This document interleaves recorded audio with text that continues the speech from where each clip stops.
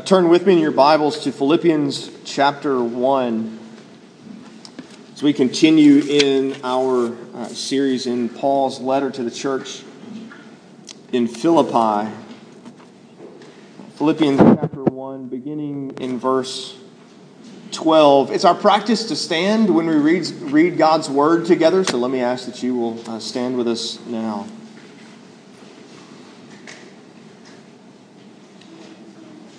I want you to know, brothers, that what has happened to me has really served to advance the gospel, so that it has become known throughout the whole imperial guard and to all the rest that my imprisonment is for Christ. And most of the brothers, having become confident in the Lord by my imprisonment, are much more bold to speak the word without fear. Some indeed preach Christ from envy and rivalry, but others from goodwill. The latter do it out of love, knowing that I am put here for the defense of the gospel. The former proclaim Christ out of selfish ambition, not sincerely, but thinking to afflict me in my imprisonment. What then? Only that in every way, whether in pretense or in truth, Christ is proclaimed, and in that I rejoice. Yes, and I will rejoice, for I know that through your prayers and the help of the Spirit of Jesus Christ, this will turn out for my deliverance, as it is my eager expectation and hope that I will not be at all ashamed, but that with full courage, now as always, Christ will be honored in my body, whether by life or by death. For to me, to live is Christ, and to die is gain. For if I am to live in the flesh, that means fruitful labor for me. Yet which I shall choose, I cannot tell.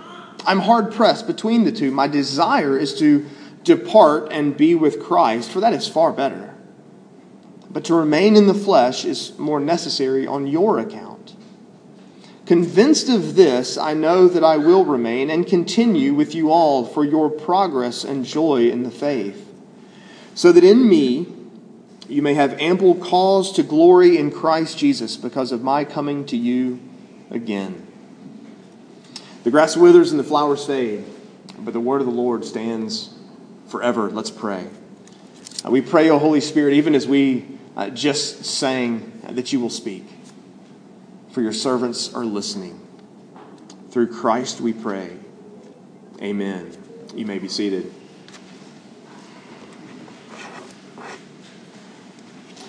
You know, some days just don't go the way you want them to. Some days just don't go right. Sometimes you just feel like it's even more than a day, perhaps several days, perhaps a week. There are times in our lives when we are just convinced this is not the way I wanted it to be. This isn't how I thought it was going to go. This isn't working out so well, we might think. Sometimes your life just doesn't go the way you want it to, or you think it should, or you wish it would. Sometimes things just go wrong. My mom used to say, in moments like that, she would kind of throw her hands up in despair and kind of say, I can't win for losing. I'm never going to get anywhere. I can't win because I keep losing. All this losing piles up and gets in the way of winning. Things just keep going wrong, and I want things to be different. This isn't going the way I think it should. I can't win for losing. Paul looks at his life and his situation in this passage. He kind of takes a survey of what's going on around him, where he is, and even outside of prison and in Rome, and for that matter in Philippi too. And he kind of examines the situation, but he has a different perspective than you and I might. The apostle's in prison, and people are out there preaching the gospel and trying to somehow thinking that will harm Paul. somehow taking credit for something that Paul's followers perhaps think Paul should be getting the credit for. And instead of throwing his hands up in despair and saying, I can't win for losing, he actually throws his hands up and says, I can't lose for winning. Because his perspective is a different perspective. He's looking at it from the 30,000-foot view. He's looking at it from above, from God's perspective, not from his own. He doesn't look at prison and go, oh, woe is me. This is so unfair. This is so unjust. I shouldn't be here. I haven't done anything wrong. This is all just, I can't believe this is going on. Instead, he examines his situation and he sees God's work of providence in his life. God's most holy, wise, and powerful, preserving and governing all his creatures and all their actions. And he says, God has me here. God has me here in prison, chained to this Roman guard.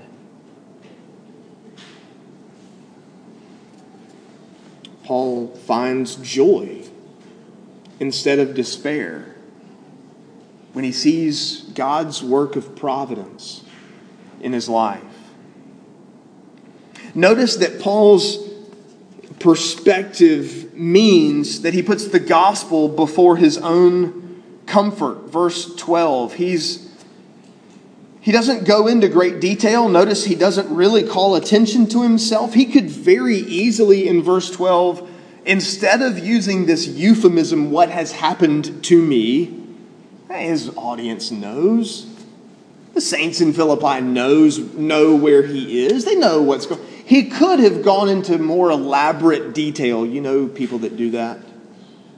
They kind of put on a pity party for themselves. They go into a little more detail about their condition because they really want you to feel sorry for them. What's happened to me?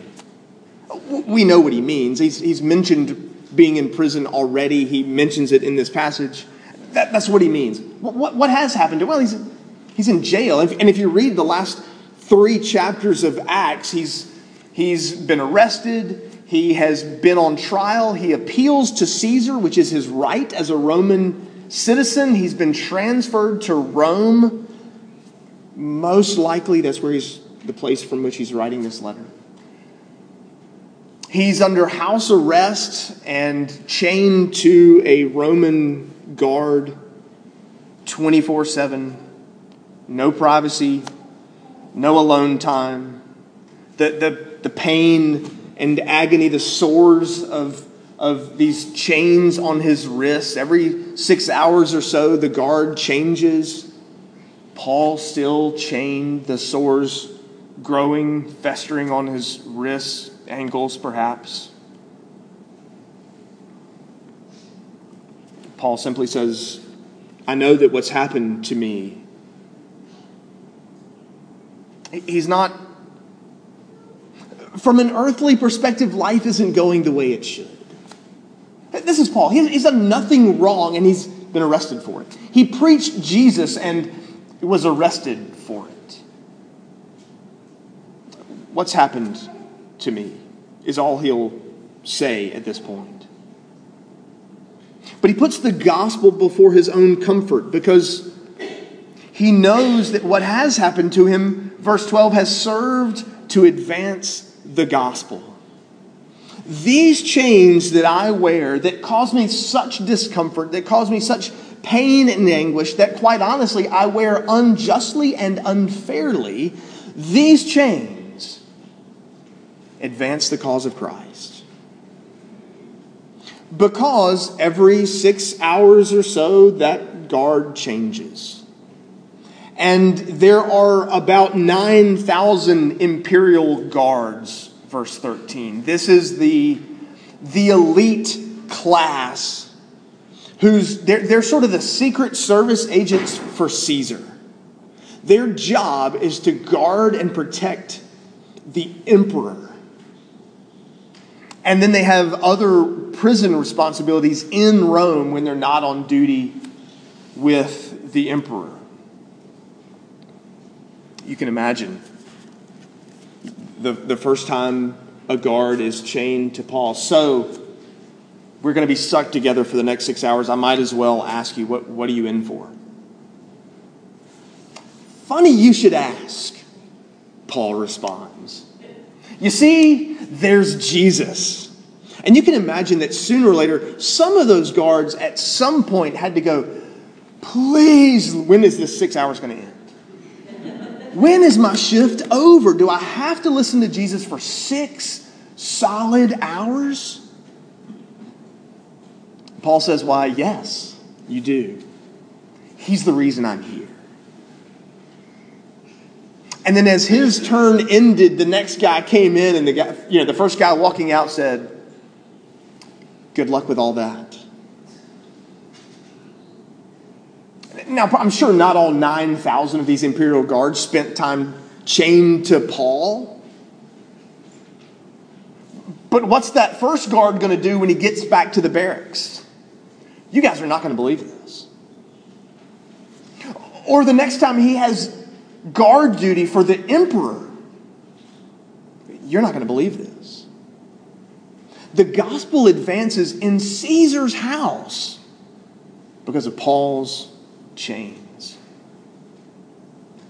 Because Paul has the perspective to see God's providence even in a most uncomfortable, unfun, really, just not the right situation. Instead of throwing his hands up in the air and saying, I can't win for losing, he says, I can't lose for winning, because these chains means the gospel goes forward. Paul takes great joy in the advance of the gospel. But notice Paul kind of takes two angles here. Yes, the gospel over his own comfort, because look, it serves evangelism. I'm talking about Jesus with the imperial guard.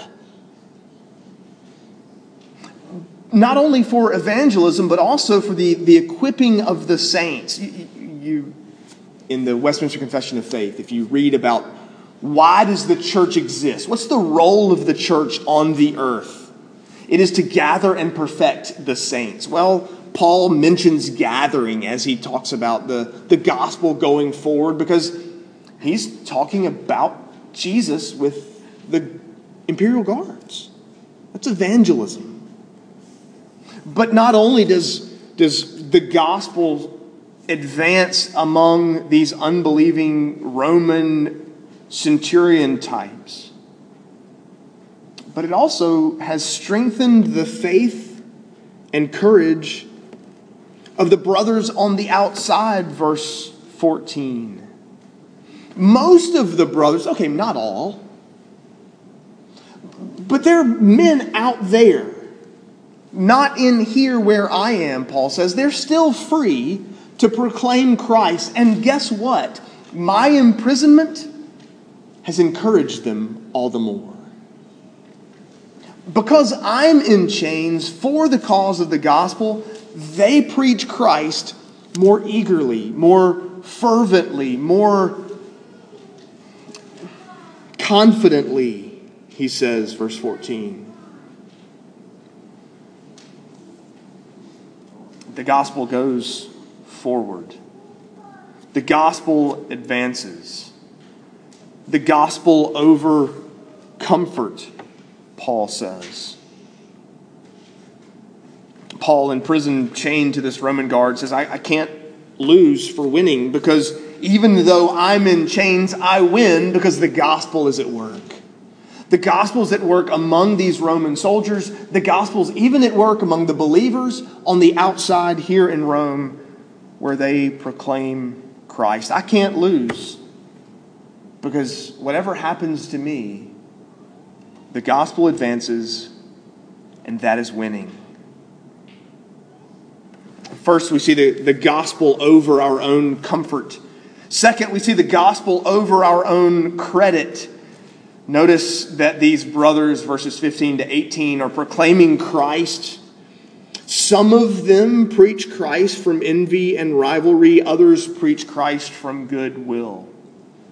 There are some people who are, some of these brothers on the outside, they're preaching the gospel. They're preaching Christ out of genuine love for Christ and love for the church and the growth and advancement of the gospel. Others, they think they can punish me somehow. They think that they can humiliate me further. Not only am I in jail, but they aren't. Not only am I imprisoned for preaching Christ, they're preaching Christ and walking free. Not only has Paul, I got to be honest with you. It sure would be, I know it would be easy on your part to think that preachers are sinless.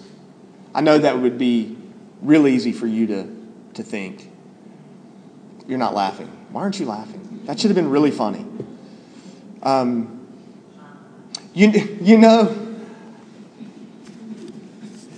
You watch preachers at a conference.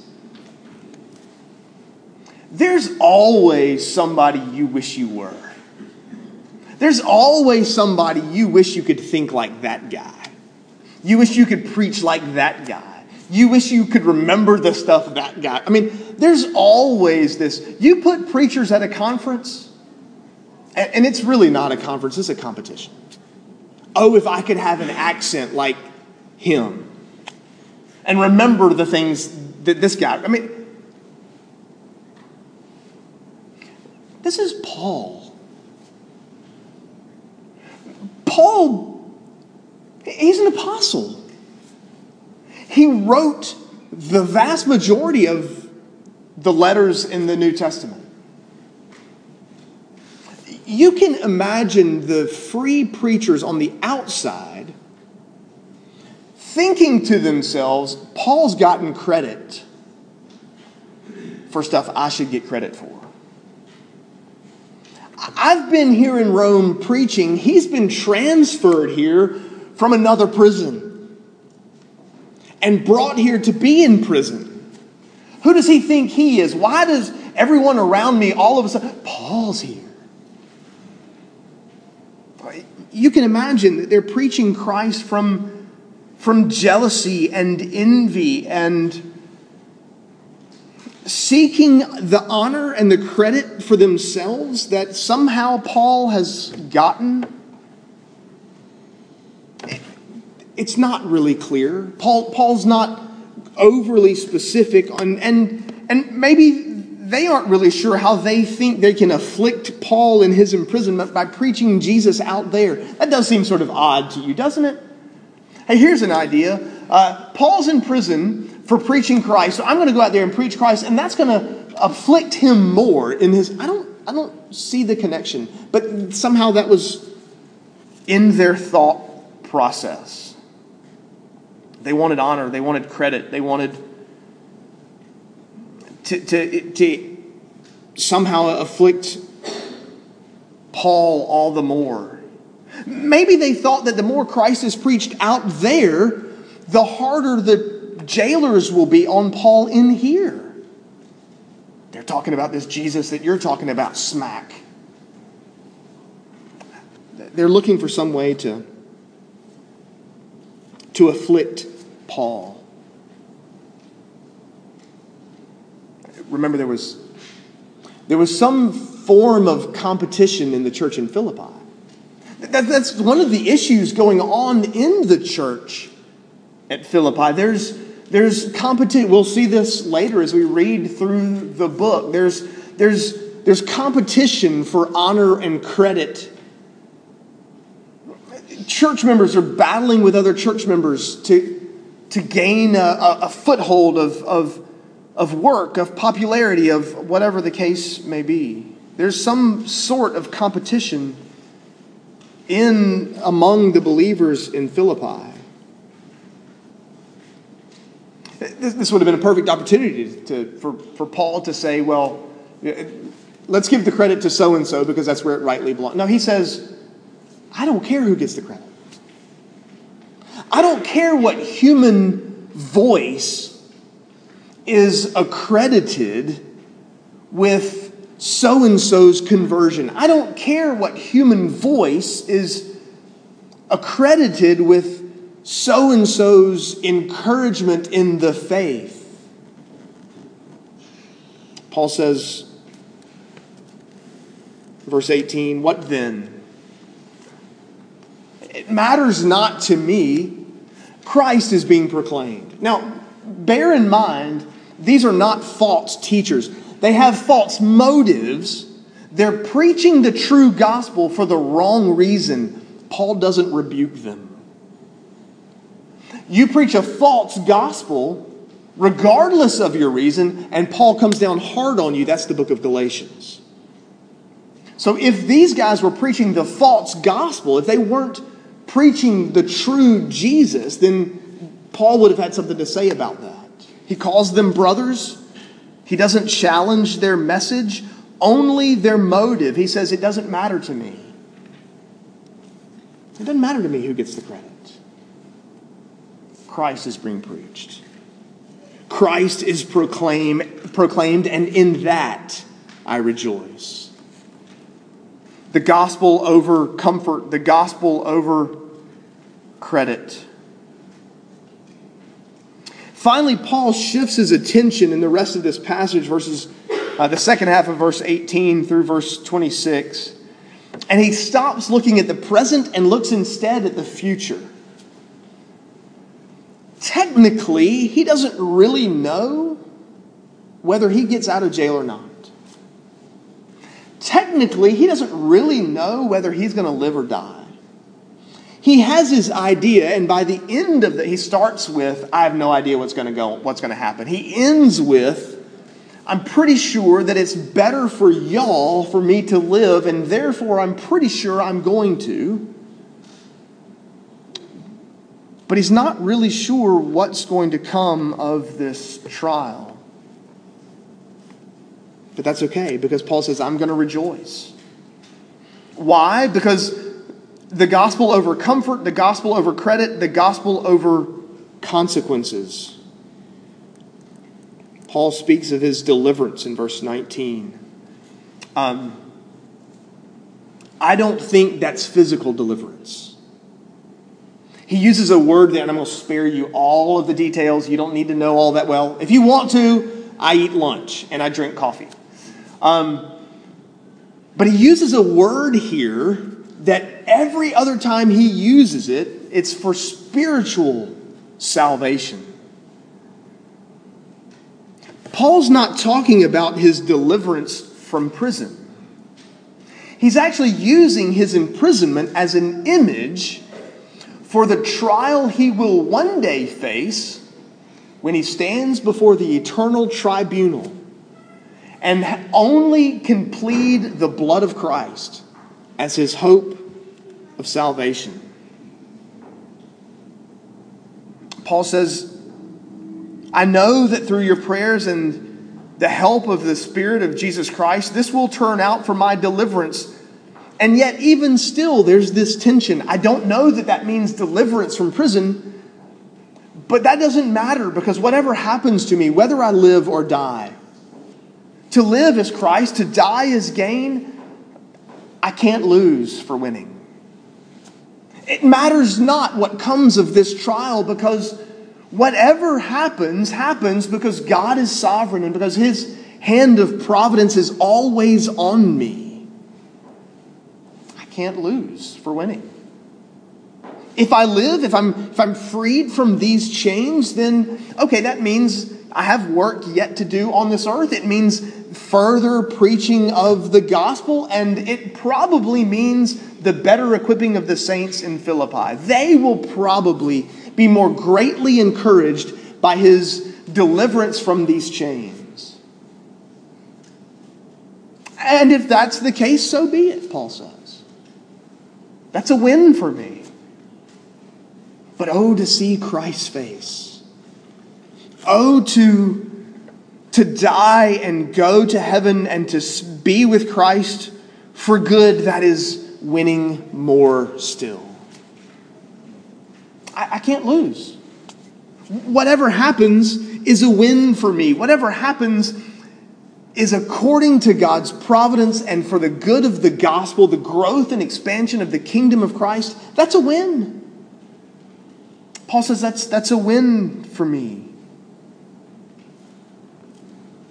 The gospel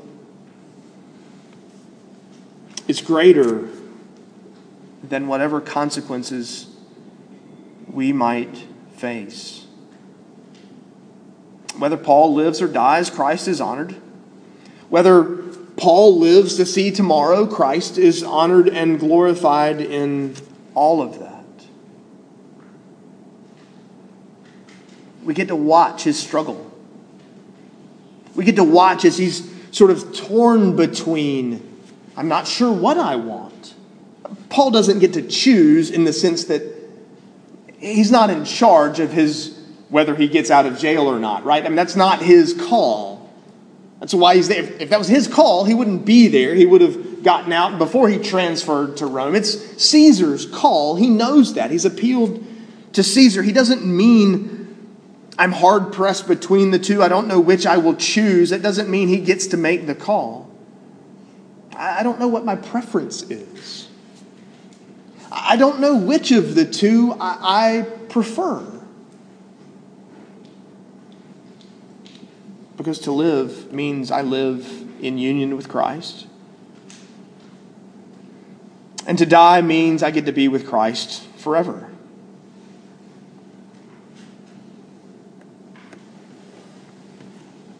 Paul says his imprisonment is good. Have you ever noticed, I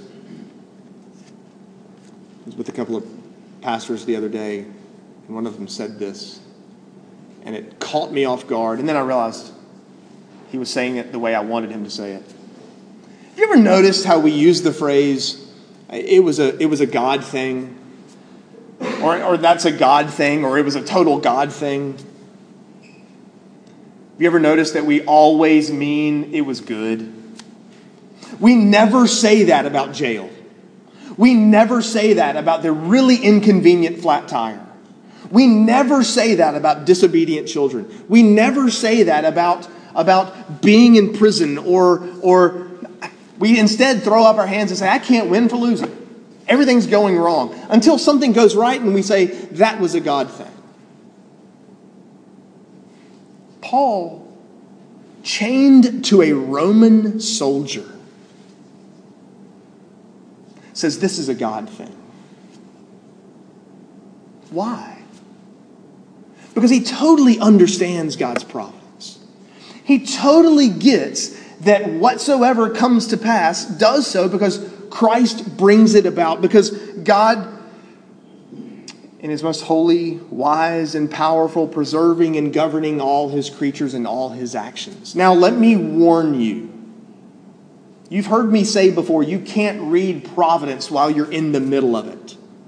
I heard recently a theologian who said, describe providence as it's better read backwards. In other words, you kind of have to get to the end of it and then turn around and look back and now read God's providence. See, we're tempted to say, well, this was the door closed, the window open, therefore I should go through the window. Not necessarily, not if it leads you to sin. Just because there's an open door doesn't mean you have to walk through it. We're not supposed to read God's providence while we're in the middle of it. We read it backwards. We read it after the fact. And yet at the same time, Paul says, I know these chains, yes, they're uncomfortable. Yeah, they're a real hassle for me. But they serve the gospel. They serve God's purposes. They advance the cause and name and kingdom and honor and glory of Christ, and in that I will rejoice. Can we say that? Can we say that we endure all things for the sake of the gospel, or do we put our comfort over the advancement of the gospel?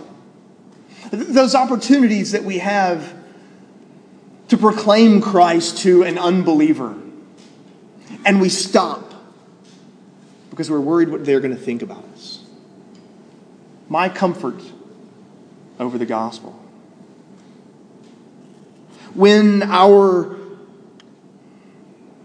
day isn't going the way it should, when we'd rather throw up our arms in despair and proclaim, I can't win for losing. If we took a gospel perspective, could we instead throw up our hands and say, I can't lose for winning because, yes, this is inconvenient for me. But there's an opportunity for the gospel here. For unbelievers to be brought face to face with Christ, for brothers and sisters in Christ to be encouraged and strengthened and equipped with the gospel. For my own sanctification, that rather than curse God and fuss and complain, I get to see the picture of the Holy Spirit at work in me, conforming me into the image of Christ, and saying, God is in control of this. God is sovereign. God is at work. Do we rejoice in trials? Do we rejoice in difficulty? Are we more concerned about our own comfort, our own credit, our own consequences than we are about the gospel itself? Can we find joy in difficulty and struggle when it serves God's holy, wise, and powerful purposes?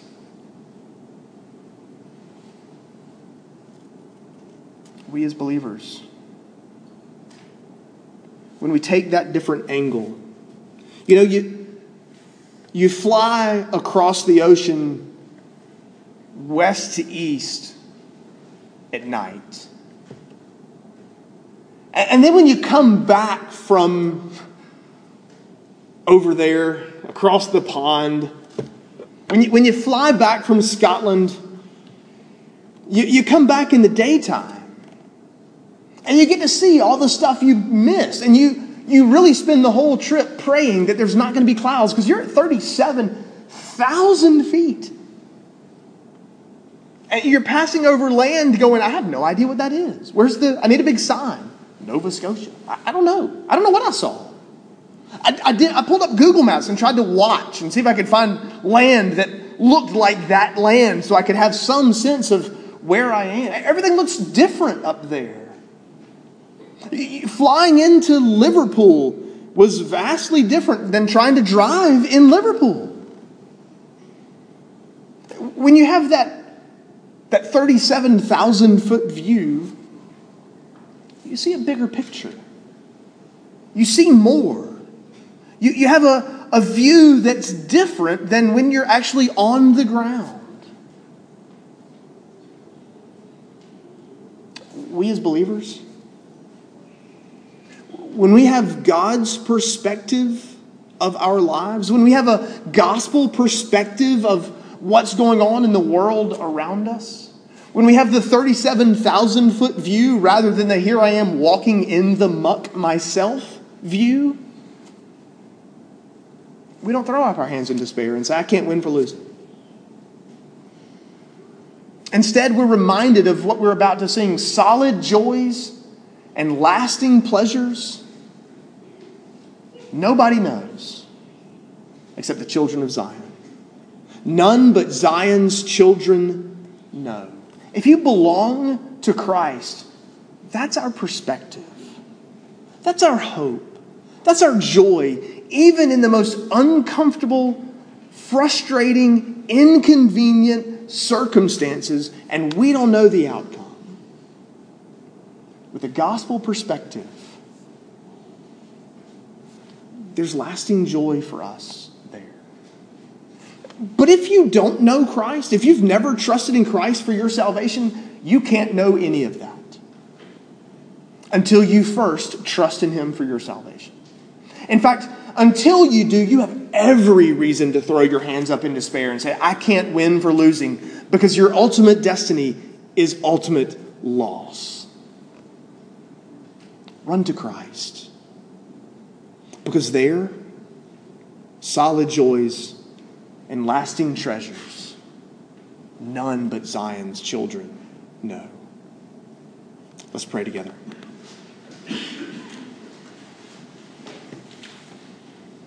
Father in heaven, we pray that you would give us the 37,000-foot view of our circumstances, of our lives, of church planting, of Grace Covenant, of Athens, of your work in this world, of the news we watch on television.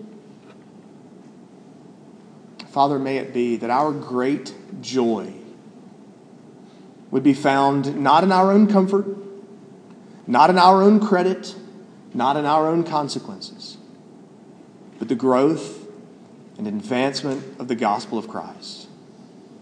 For it's in his name that we pray. Amen.